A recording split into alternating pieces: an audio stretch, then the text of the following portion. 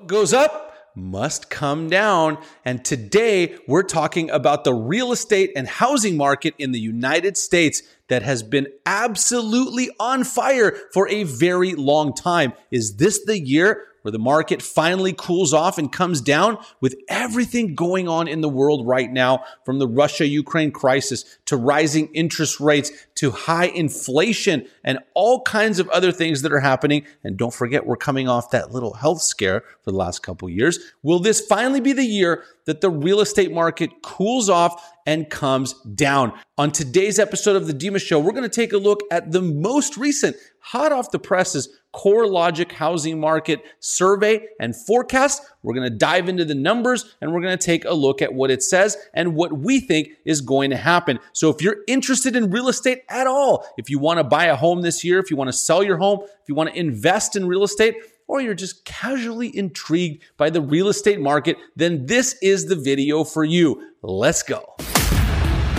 This is The Dima Show. Dima Show. A unique perspective on entrepreneurship, real estate, business, finance, politics, and current events with a big dose of common sense. Warning. If you're easily offended, this is not the podcast for you. Listen at your own risk. What's up, you guys? So as I mentioned, the real estate market in the US has just been on fire. Is that really sustainable is the question of the day. I'd love to hear what you think. Let me know down in those comments below if you're listening to this on the podcast. I know there's no comments, so head over to YouTube and check it out there. But anyway, guys, is this sustainable? You know, as they say, what goes up must come down, and we cannot have double-digit gains year over year forever. You know, that happened back in the 2000s, and we all know about the market crash in 2007. So will this year be next? Will this be the year where the real estate market finally cools off? I mean, the multiple offer situations, the frustrated buyers, and everything else going on has to come to an end at some point, doesn't it?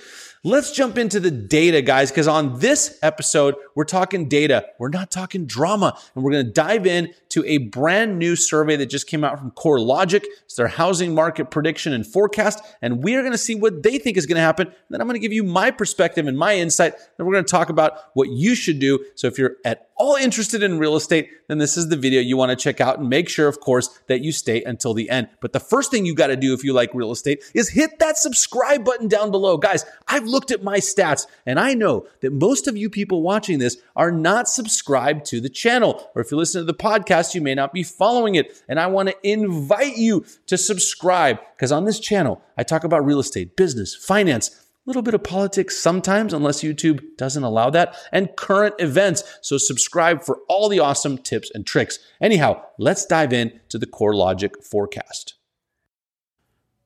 Hey guys, if you like what you're hearing and you're getting value from this show, please be sure to give me a 5-star review so that it's shared with more people. And now, back to the show.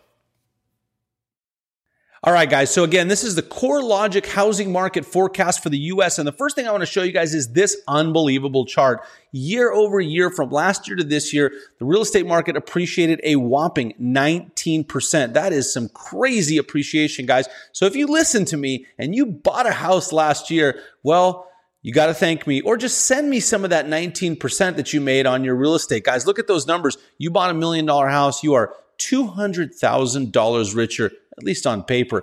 Now, I'm cutting straight to the punchline on the show today. CoreLogic predicts right here that in the next year, we are going to see only a 3.8% increase in real estate. Now, guys, I got to tell you, historically, that's not bad. And again, it's not sustainable to have double-digit increases year over year. That can't sustain itself. It can't happen. So 3.8% is what CoreLogic is predicting. What do you think? I'd love to hear your thoughts on this. You think it's going to be more or less? I'm going to tell you mine in just a second. But let's keep going. Let's take a look at the rest of this super cool article. So what Case Shiller tells us, which is a national survey of housing prices, graphs, percentage changes, and things like that, is these are, if you look at this graph right here, the percentage changes in the real estate market over the last, well, let's see, about 20 years. So as you can see, if you were to draw kind of a trend line here, probably be somewhere between 5 and 10%, 7%,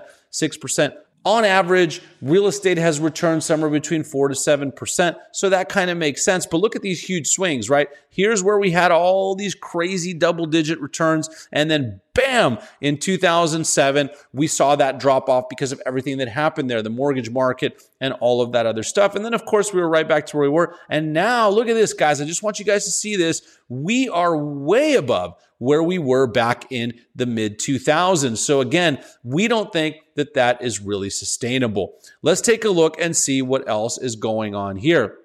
So we can look at states, which is actually very interesting. So this is year over year percentage change by state. So my old state of California, we're seeing double-digit returns there. But my new state of Texas, of course, because everyone's fleeing California and fleeing New York and moving to Texas, Florida, Tennessee, Arizona, Nevada, and folks, you know why. I'm not going to say it. You know why people are leaving those states and coming to the red states. Oh, shoot, I shouldn't have said that. You know why they're coming to all of these other states. Another interesting thing here is to take a look at some of the main metro markets here. So San Diego is still very popular, 23%. That's a beautiful part of California. I've always loved visiting San Diego when I lived in LA. LA, hey guys, listen, it's not doing bad. The real estate market is still doing well. But Vegas and Phoenix and Denver's doing well. Miami is crushing it. And then Texas, I'm surprised Dallas isn't on here. I still think Dallas is super undervalued, but Houston is doing well right here. And then this is a really interesting thing here, which is the top markets that are at risk of a home price decline. So if you own some vacation properties in Lake Havasu, which is an awesome area that we used to go to in college when I went to the University of Arizona, I will not tell you about all the things that happened there on spring break. But if you own some property there, watch out because there's a high risk of decline and some of these other areas as well that you can check out. All right, guys, so those are the numbers. That's the data. That's what Case Shiller and that is what CoreLogic have to say. What's my opinion? What's my perspective? Well, guys, I got to tell you that I mostly agree with them. I think rising interest rates, I think high inflation, I think the Russia-Ukraine crisis are all going to have an impact on the real estate market. I've talked about it on some of my most recent housing and real estate videos. You can check all of those out right over here, wherever that link is. And you can take a look at those to see what I've been saying about all of these things. But bottom line is, I actually feel that leading into summer, we are going to see a escalation of real estate as people have FOMO. They want to get into that market. They want to make sure they get those loans before interest rates go up even more. But then after summer, I do feel like we are going to see a little bit of a flattening or even a little bit of decline. And so what does that mean for you guys? Well, whether you're a buyer, a seller, or an investor in real estate, this is an interesting time to be in the game. If you're a buyer, lock in that 30-year interest rate. It's still low, relatively speaking, guys.